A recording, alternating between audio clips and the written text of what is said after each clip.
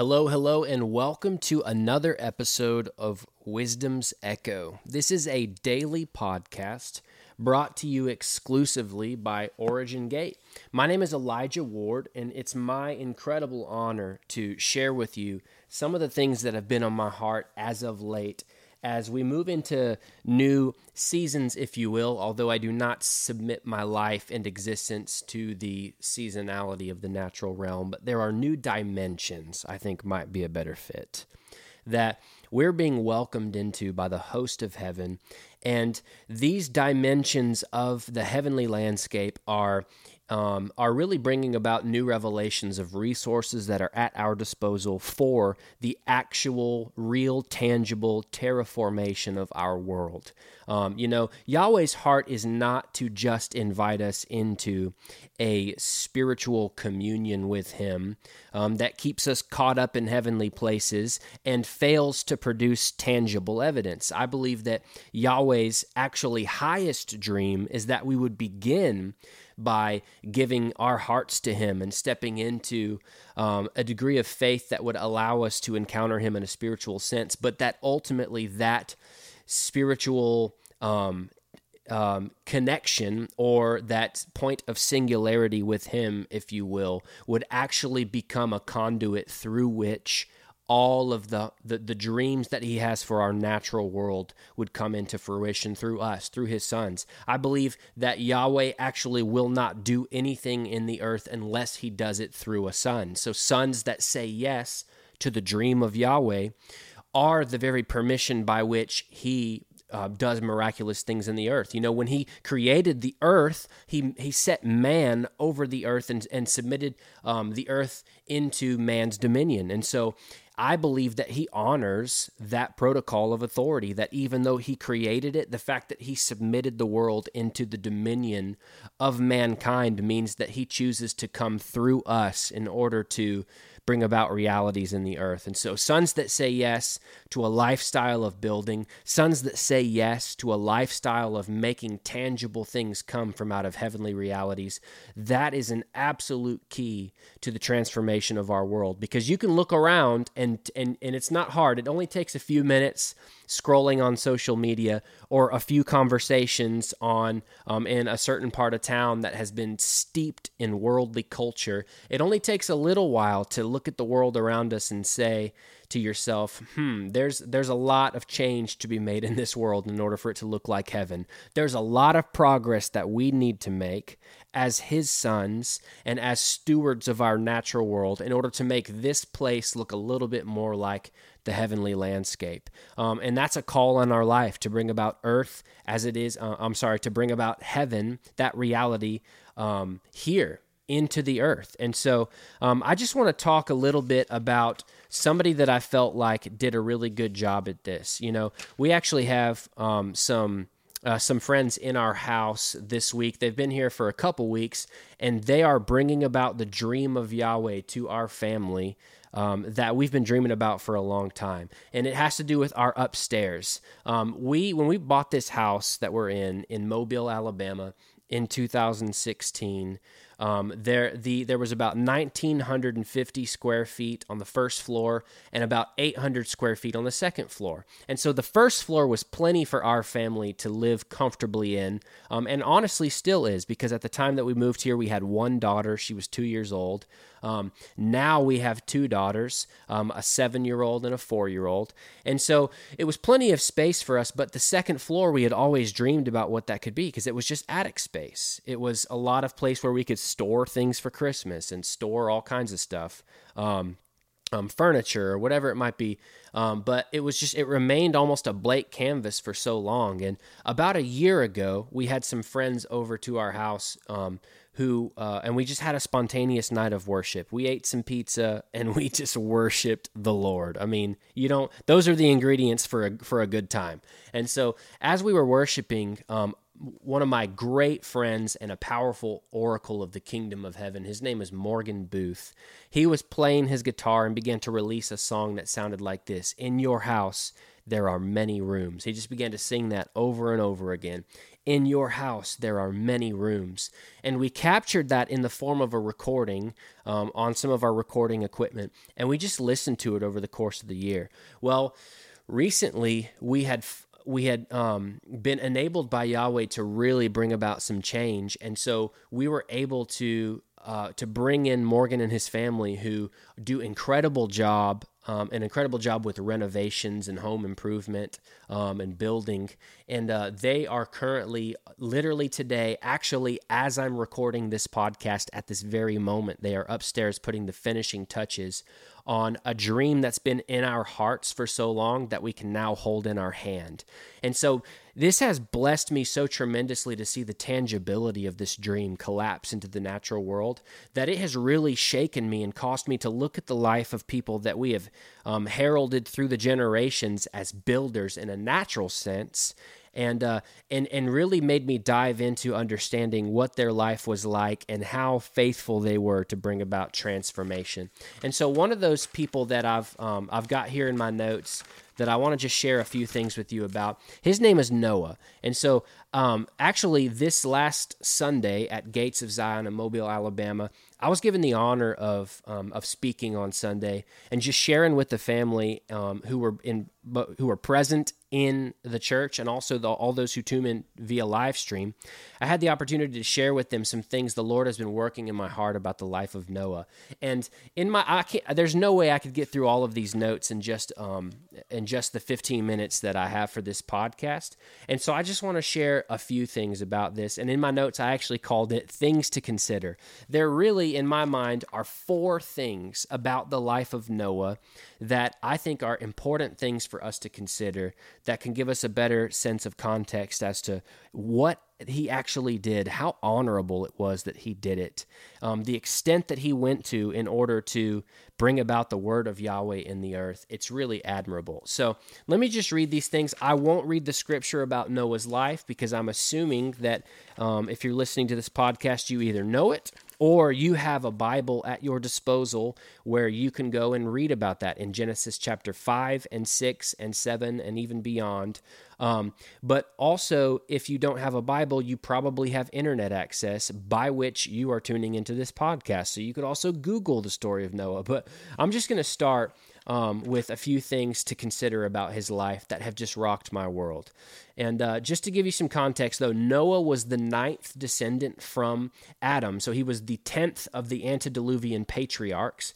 And when his father Lamech was 182 years old is when he fathered Noah. And when Lamech fathered him, he prophetically identified an age of rest in Genesis chapter 5, verse 29. And it was such an interesting thing to me that he would declare this. I want to read that declaration to you. It says this: when Lamech had lived 182 years, he fathered a son and called his name Noah, saying, out of the ground that the Lord has cursed, this one shall bring us relief from our work and from the painful toil of our hands. And so when when he named his son Noah, the word Nuach in Hebrew is what he named him. And when you look into the Strong's Concordance to understand what that name means, the definition that comes up is rest.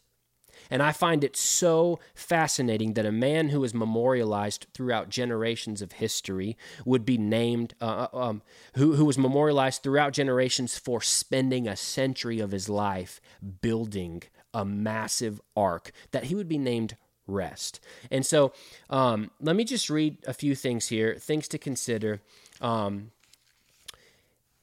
first one, Noah's name comes from the Hebrew Nuach, which means rest, and is a reflection of the grace his father identified that rested on his life. However, the concept of rest is far from the mind's eye of anyone meditating realistically on the life and ministry of Noah, a man known for spending upwards of 100 years of his life constructing with his hands a vessel of deliverance. I believe the uncommon grace for rest that Lamech rightfully identified and that Noah appropriately stewarded was not a lack of doings, but it was actually a realm that he was providentially given the responsibility to pioneer. So when we find that Lamech, Noah's father, names him rest, it's not because his life would be marked by rest. It's that he would be pioneering a realm of rest, so that all of his doings, everything that he was faithful to say yes to, the way that he lived his life was breaking open a reality that is actually best described by the mountains that the ark rested on after the floodwaters subsided, and that name is Ararat, and it literally means the curse is reversed. So that's an incredible thing to consider there. Now, number 2, Noah, who was a faithful builder, was 500 years old when Yahweh unfolded the heavenly schematics of his dream. And so I think that's an incredible thing to consider. Now, a lot of people, when they talk about following their dreams, they'll talk about youth. They'll mention doing it early. I know a lot of people will talk to people who are college-aged or in high school and say, oh, you could do anything you want with your life. Well, the truth is that all of us can do anything we want with our life. Now, Noah was 500 years old scripturally. That's his age when Yahweh spoke to him and gave him instructions to build. He was 500. Now, he comes from a lineage, though, of longevity. Now, Noah's great-grandfather was Enoch, who literally walked with Yahweh so closely and in such a degree of communion and delight that he was taken into another realm. He literally failed to expire in a natural sense, which is amazing. But his grandfather even is Methuselah. And Methuselah is remembered and honestly known by a lot of people as being the oldest person to have scripturally lived. According to what's in the Bible, he had the longest life of 969 years. So that's another thing that's incredible. But his father Lamech lived to be 777 years old, which is an awesome number, and his name means powerful. And so Noah has this lineage in his life of those who would engage in a spiritual sense, but also in a natural sense, this reality of longevity. And I believe that Noah spent a lot of time learning from his great-grandfather Enoch, because Enoch in Scripture, it says he walked with God and was no more. He was caught up. Well, one of the things that Noah is scripturally mentioned as embodying is in chapter 6, verse 9, it talks about how it says, these are the generations of Noah. Noah was a righteous man. Noah was blameless in his generation, and Noah walked with God. And I really see the heart posture of his great-grandfather Enoch in that statement. And so I think that speaks a lot to this transgenerational consciousness that this lineage of men had.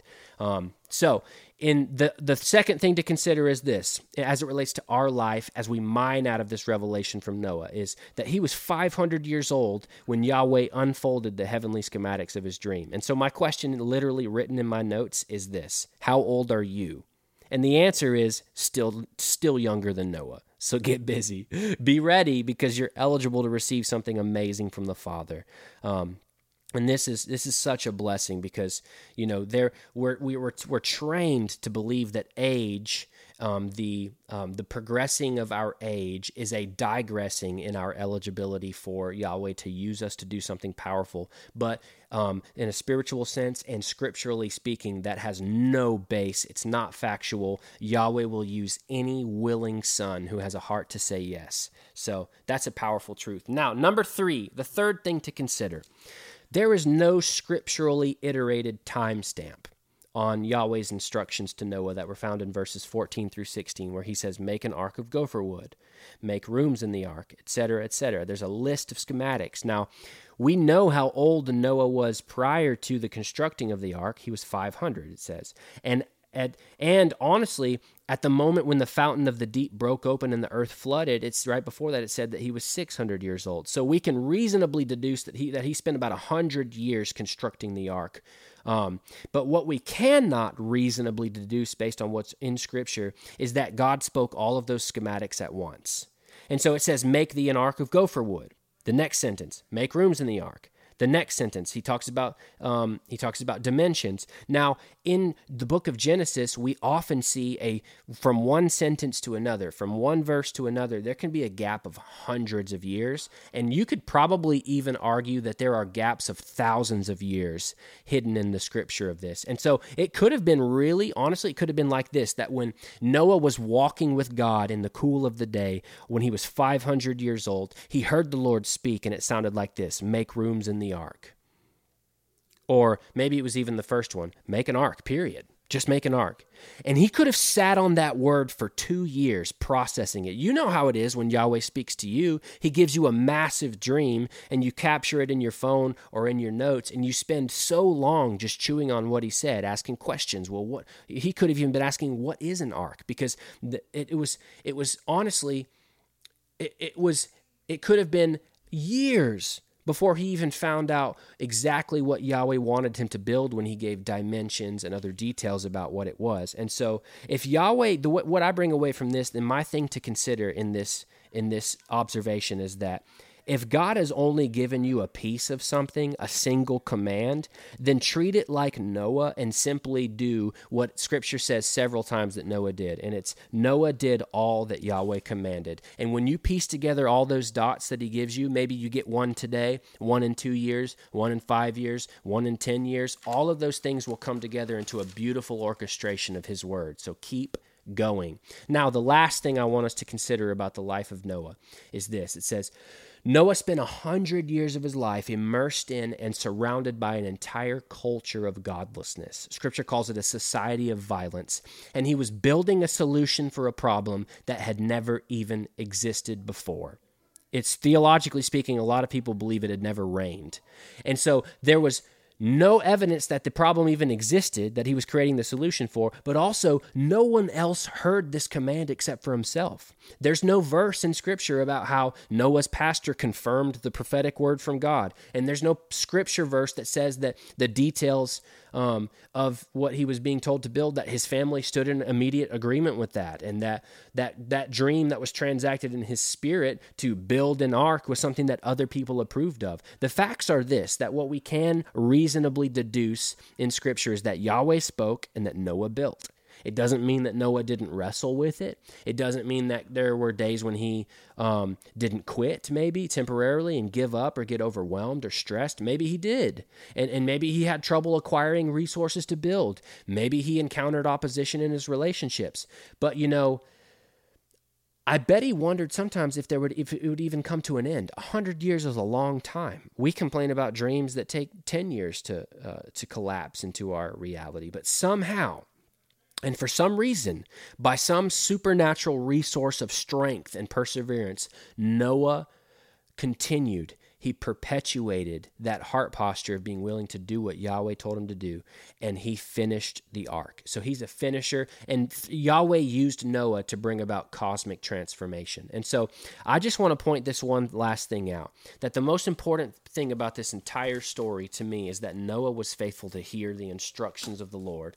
And so I think it all comes out of and breaks open from that reality of walking with God, being a righteous man, setting your heart to love the Lord with all of your heart, soul, all of your strength, everything, to love him with all that you have, and to stay close enough to him to hear him whisper, so that when he does speak, you can begin taking actionable steps and displaying faithfulness in your life to love his dream enough to actually bring it into existence. And so I hope this encourages everyone today. I know it's encouraged me tremendously as I'm in a process of building in my house, in our real estate company, in my family, all of that. I just hope that you're blessed by this and that the Lord would continue to permeate your heart with a passion for his presence, and that you would be known first as someone who walks with the Lord daily, who walks with him in the cool of the day, and who's righteous and in pursuit of his very heart before everything else.